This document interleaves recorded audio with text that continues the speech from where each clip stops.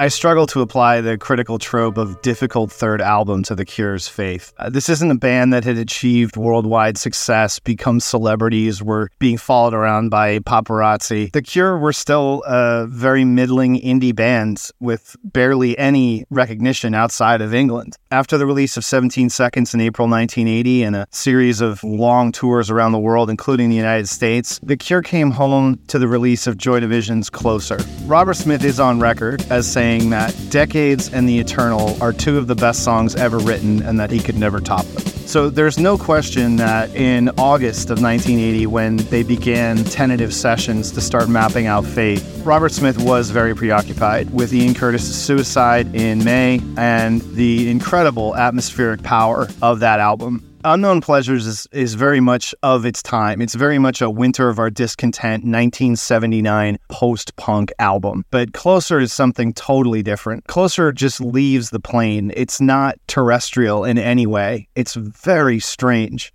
The production is so wooden. Funereal is that doesn't even come close to what The Eternal is. It's truly ghastly.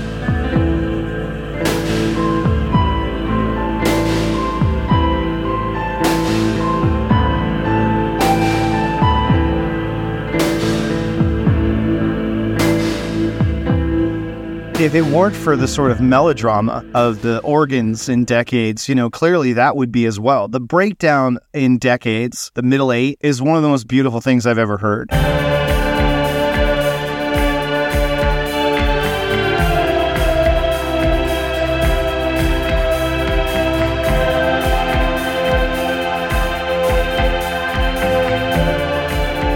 And again, it's not fundamentally technically astonishing, but for really Hannett's production, they're using an ARP synthesizer that is, goes out of tune all the time. And all these happy accidents of analog experimentation hugely inform what was captured for Closer. So while there's no doubt that Smith is borrowing from that inspiration, and while it's also completely understandable that as a 21-year-old kid, the suicide of this guy who was that many years ahead of you and writing that much more grave, serious, truly astonishing music, that would weigh on him heavily. Certainly did. Added to that, everyone in The Cure experienced some sort of loss, whether really close to home, as in the case with Lowell Tolhurst, whose mother died of cancer. That really is where the sort of gravity can be found as relates to Smith and his songwriting. But it's also the fact that they've finally gotten out of England. They've seen the world. And what can often happen is a sense of, wow, it wasn't that big a deal. Suddenly, the world seems so much smaller. And maybe all those fantasies you've had are really the only things that are sustaining you, which is to say, you prefer to live in your head. And when you look at all the different literary influences and particular stories that Smith was inspired by, he continues to pull from that here. Faith is consistently twinned with the Gormenghast trilogy by Mervyn Peake, an incredibly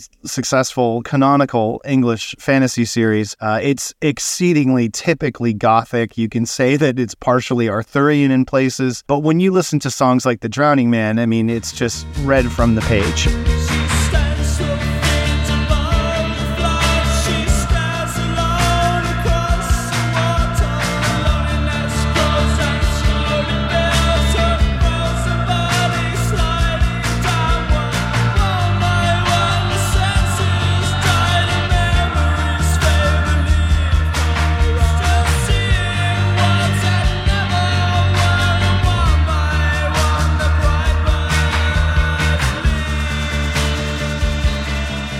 And this is just a trend that continues with Smith. He's unashamed to sort of take that sensation, that feeling he gets of the sort of perfect fantasy world that's conjured up in the novel and translate it into a piece of pop music. So coming off the tour in the fall of 1980, Smith doesn't have a ton written. He's got one song called A Normal Story that he really was never able to get right.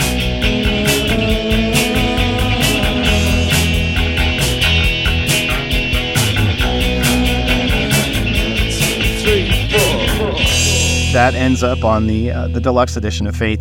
You get a really strong bevy of bonus tracks on this. The second disc of the deluxe edition of Faith is one of the strongest of any of the Cure reissue packages. There's a number of really strong live cuts there, and these come from one of the earliest compact disc bootlegs ever pressed. I actually had this bootleg. It's called Arabian Dreams. It was pressed in 1987 on CD. It leads off with the Chestnut studio demo of Boys Don't Cry from 1978. That ends up on most sort of Cure bootlegs in the early days because it's one of the only tracks that was really floating around. It also features Descent, which was the B-side of Primary, the only single from Faith. Descent is another of these sort of moody, atmospheric pieces, a lot of which weren't really resolved. Descent stayed a 2-bass instrumental, extremely minimal, almost underdeveloped in that way. And then, building on that, you had this infamous half-an-hour piece called Carnage Visors. In the early 80s, pretty much everybody working in experimental or, let's say self-directed pop,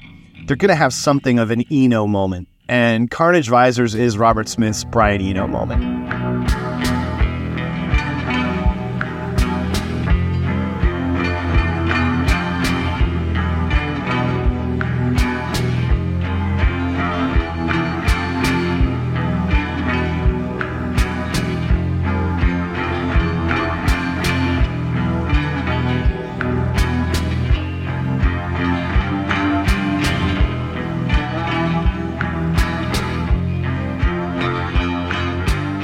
What really changes everything for The Cure on Faith, and especially on Carnage Visors, for the next 8 years, the majority of The Cure's studio sound is defined by a single instrument, the Fender Bass 6. I believe the Bass 6 debuted in 1963, and it was intended to give, like surf music, more attack, because it uses a lower gauge of strings. So this is sort of in between a bass and a guitar. Smith, in 17 Seconds, is trying to achieve what a lot of people would call the teardrop guitar sound. That's one of the reasons he stuck with the Fender Jazzmaster, is it gives you so much attack on individual notes. And that sustain that you get from the Jazzmaster also helps so that guitar effects don't overtake the sound. If you have a really reedy piece of crap guitar, right, with like single coils, even if you had a good guitar like a Telecaster, and you throw a flange on it or a chorus on it, the guitar effect, it's really going to do too much to the sound. You need to have heavy waveform continuity on the guitar signal to really benefit and use subtle guitar effects that work better in stereo space and don't overtake the song. Shortly after 17 Seconds, Mike Hedges gives Robert, or introduces him to, the Fender Bass 6. One of the other aspects of touring the world, as you might expect, is that The Cure were introduced to drugs. They'd always been big drinkers. Robert was infamous for this.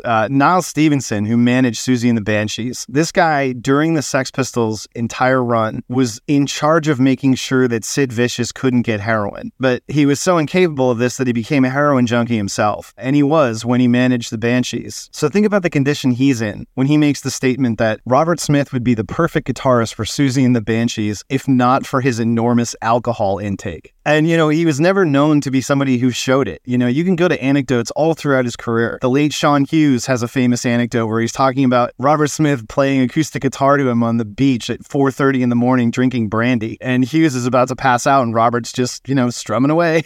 By the time you get to Faith and after this world tour, the drinking and the drugs take a completely different turn. And it has a very negative impact on this record, insofar as they failed to get the record going. They tried a bunch of different studios. Smith really didn't have any strong ideas apart from this double bass sound. That's really the lasting legacy of Faith.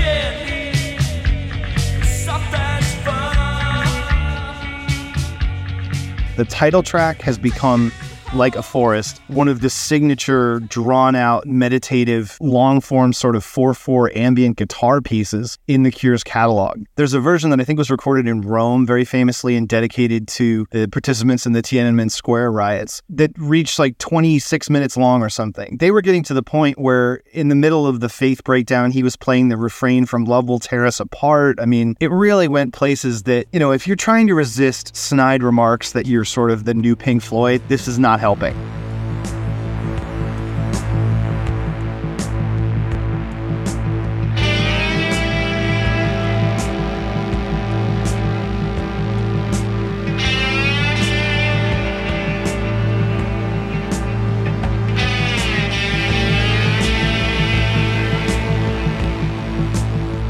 Faith really cements all of the negative quips that critics had about The Cure. You know, Joy Division light. Smith could not have put a bigger target on his back than he did with Faith as far as, you know, critical response. The album didn't do very well either. Trying to do something so serious, so downcast in a lightweight kind of 4/4 pop construct is a tough sell. And the fact that the sources for Faith, I mean, it's not like C.S. Lewis and this is like a concept album about Narnia, but it's not far off. You know, Smith, unfortunately, his precocious sort of obstinance about wanting to do his own thing, it's not always supported by the strength of the songwriting. Smith is incapable of writing a Decades or The Eternal at 21. Once I can look at Robert Smith as the guy who wrote Plain Song and the title track Disintegration, that's a totally different person. The Robert Smith who wrote Faith could have been a friend of mine. And so that's the big distinction with this record. It is relatively juvenile, but it is also beautiful.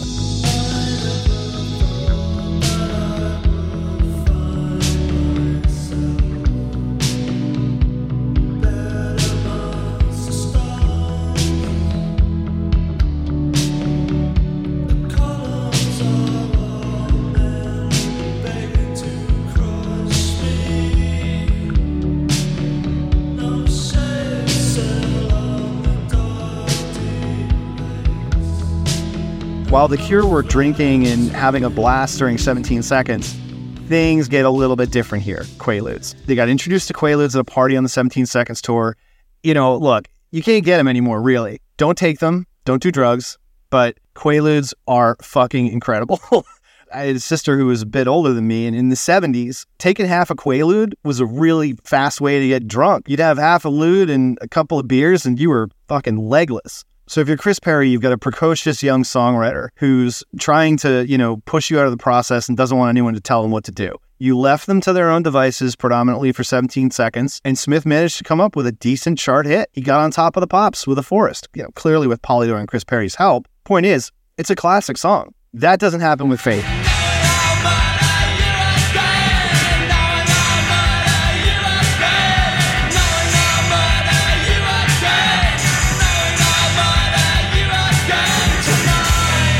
Faith was probably my favorite Cure album for a good portion of my teenage fandom with this band. Anybody who's like kind of a gothy Cure fan, All Cats Are Grey, it's just a signature anthem. All Cats Are Grey is kind of a song that shows that he's capable of what eventually comes together on Disintegration. It's still very basic and the drum pattern is very basic, but it's legitimately haunting. And so is The Drowning Man. If it weren't for the textual sort of debt to Gormenghast that The Drowning Man carries, the sonics of it, which are easily indicted as, you know, rifling through Joy Division's luggage, are still incredibly beautiful. And the commitment in the vocal performance in The Drowning Man is so undeniable. I always love The Holy Hour. That's a great set opener. There's not much to this song. It's just, I mean, the fact that it has a church bell ringing in it is kind of brutal. But this song came back on the Prayer Tour in '89, and it was just note perfect right in there. I mean, obviously most of Faith finds its mirror in Disintegration. When you hear them later with Boris Williams, it really changes the way these songs land. Certainly The Holy Hour was one that benefited from him and Faith in those later presentations.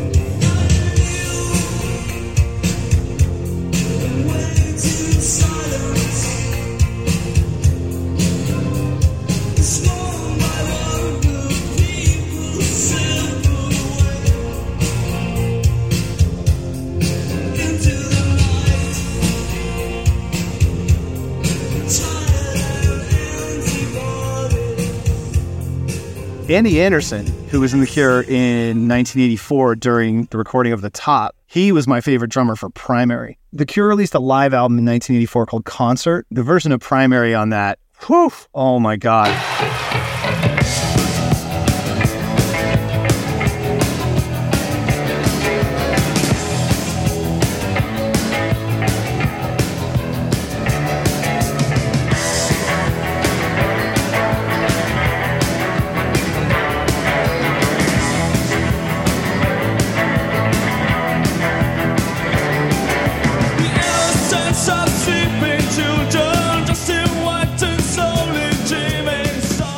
as you're exploring this record and you start to unpack the, flange-laden, huge chorus, really wide envelope choruses, and the double bass attack, just this mud of treble crashing, sub-bass thudding. Hearing Primary done with a really technically tight, almost studio quality drummer like Andy Anderson, completely different experience. Primary doesn't do very well as a single, not having any hits, doing a couple of videos that don't go anywhere, Primary and other voices. Perry doesn't have any options at this point. He wants to take The Cure into the charts. And Robert Smith wants to write songs about how he doesn't believe in anything and the world seems pointless. Yeah, no, we're going in the studio and you're going to give me a single.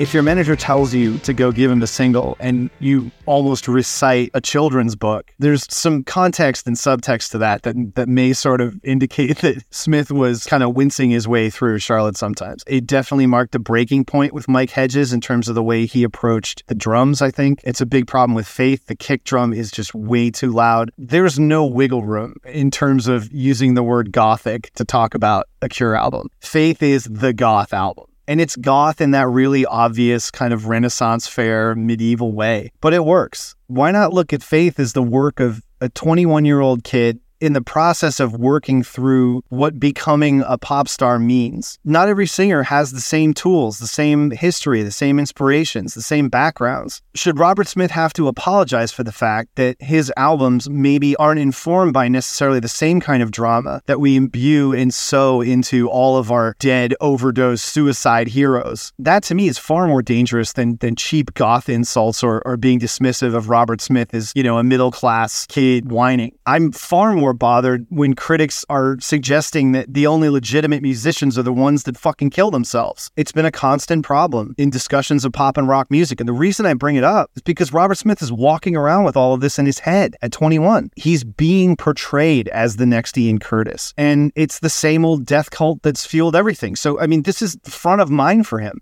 And it's something that just somebody who's a Cure fan maybe isn't going to understand, is how gross the critics were in this period in the post-punk landscape. First, it was the preciousness of the critics in deciding who was and wasn't authentically punk or authentically allowed to carry the torch of punk into dub or whatever. Smith made a totally uncommercial album in Faith, yet he still had the resources to go tour. He was still getting set up for interviews. He was able to put together a statement in Faith that he believed in and that represented, his emotional state at the time. And he didn't have to apologize for it. And a major label still carried him. They didn't get dropped from Polydor. Perry continued to fight for them. There are a lot of people who protected him, in this early phase until the hits started coming. And I'm not sure whether or not, maybe in his later years he recognizes that, but he really does seem to have been pretty ungrateful. And the fact that he got away with it by then becoming a total hit factory on his own terms, there's a side to Robert Smith that is kind of monstrous in that respect.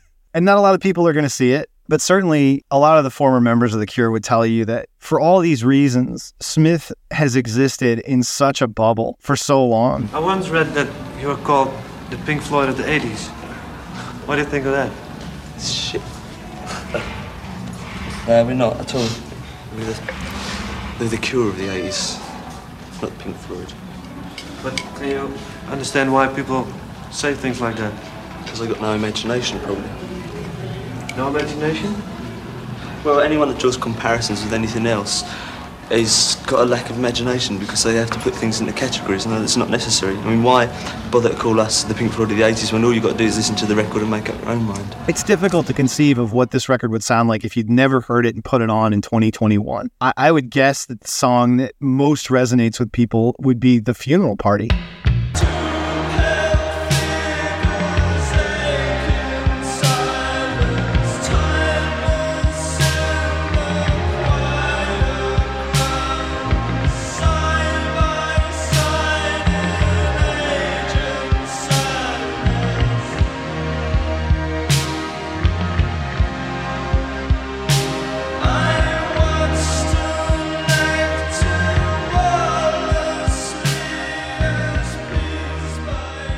The atmospherics and the kind of manufactured cathedral of sound that they get out of multi-tracking the Roland RS-09, and very few artists have gone for it in terms of a synth wall of sound in the way that The Cure does with The Funeral Party. You know, if 2 years earlier you'd heard Boys Don't Cry and it was one of your favorite songs, maybe you even thought A Forest was cool, and then you go see this show and you're subjected to 30 minutes of double bass atmospherics and synthesizers. It does not seem like an enjoyable concert experience. It seems like a church service. Later on, as The Cure get bigger and start playing European amphitheaters, etc., you hear the crowd. Like, you know, go listen to or watch The Cure's In Orange, or find a clip of Play for Today from In Orange in '86. You hear the whole stadium chanting like they're at a football pitch. The keyboard line from Play for Today. Around about the time The Cure's look and everything came together in 1985 with The Head on the Door, the whole attitude of their fan base changed. It sort of resolved itself. He'd gone through this crazy psychedelic pop period and done all this crap. He was in Susie and the Banshees, and then sort of The Cure, as it had been known and embraced by so many fans, sort of reconstitutes itself in 1985. And when these old songs came back and they were played with much more sophistication and tightness and clarity, and you get a 5-person band now, they took on a whole new dimension in concert. It really creates this different dynamic where fans all of a sudden love them in an energetic way,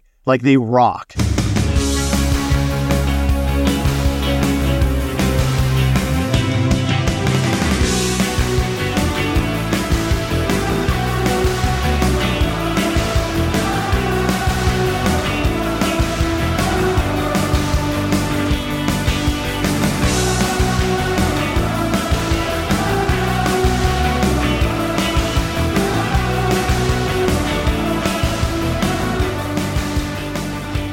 And it's just something that's not there yet when they're written and when they're originally laid to tape for these albums. So many of these songs are difficult. The sonics are totally extreme, particularly with Pornography. But later on, you know, when I talk about Robert Smith as a songwriter and having that background as a songwriter, the melodies are totally eternal. One of the signature examples of this is Charlotte Sometimes, the forced attempt at a radio single with the horrible, I talk about a Hammer horror film, the pathetic video filmed at a mental institution with some BBC actress running around making bug-eyed faces, running from ghosts. I mean, it's so funny. It's just awful. And the production, as I say, the snare drum is clipping. It's a mess. All these songs, for all their failings and their weird quirks and their terrible production, they all have a sonic place in your emotional makeup as a Cure fan. Like there was a time when you first heard Faith, or you first heard Charlotte Sometimes, or there was a period or a winter or something when suddenly Charlotte Sometimes sounded perfect to you. It's one of those bands where, because the catalog is so massive and they've endured for so long, people's experiences, their emotional development is sort of staked to a lot of these songs. Almost no bands ever achieve that.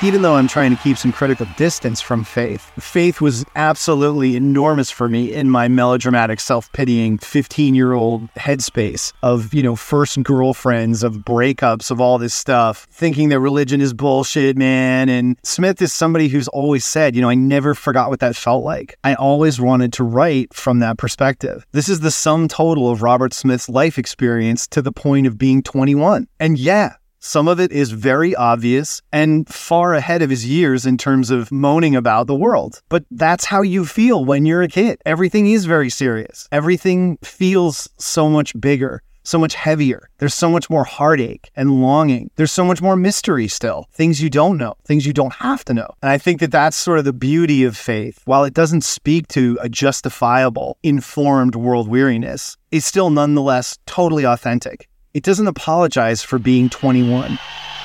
So I remember years and years ago, people used to say, oh, Bruce, this is the news here. in the house. It's called Faith.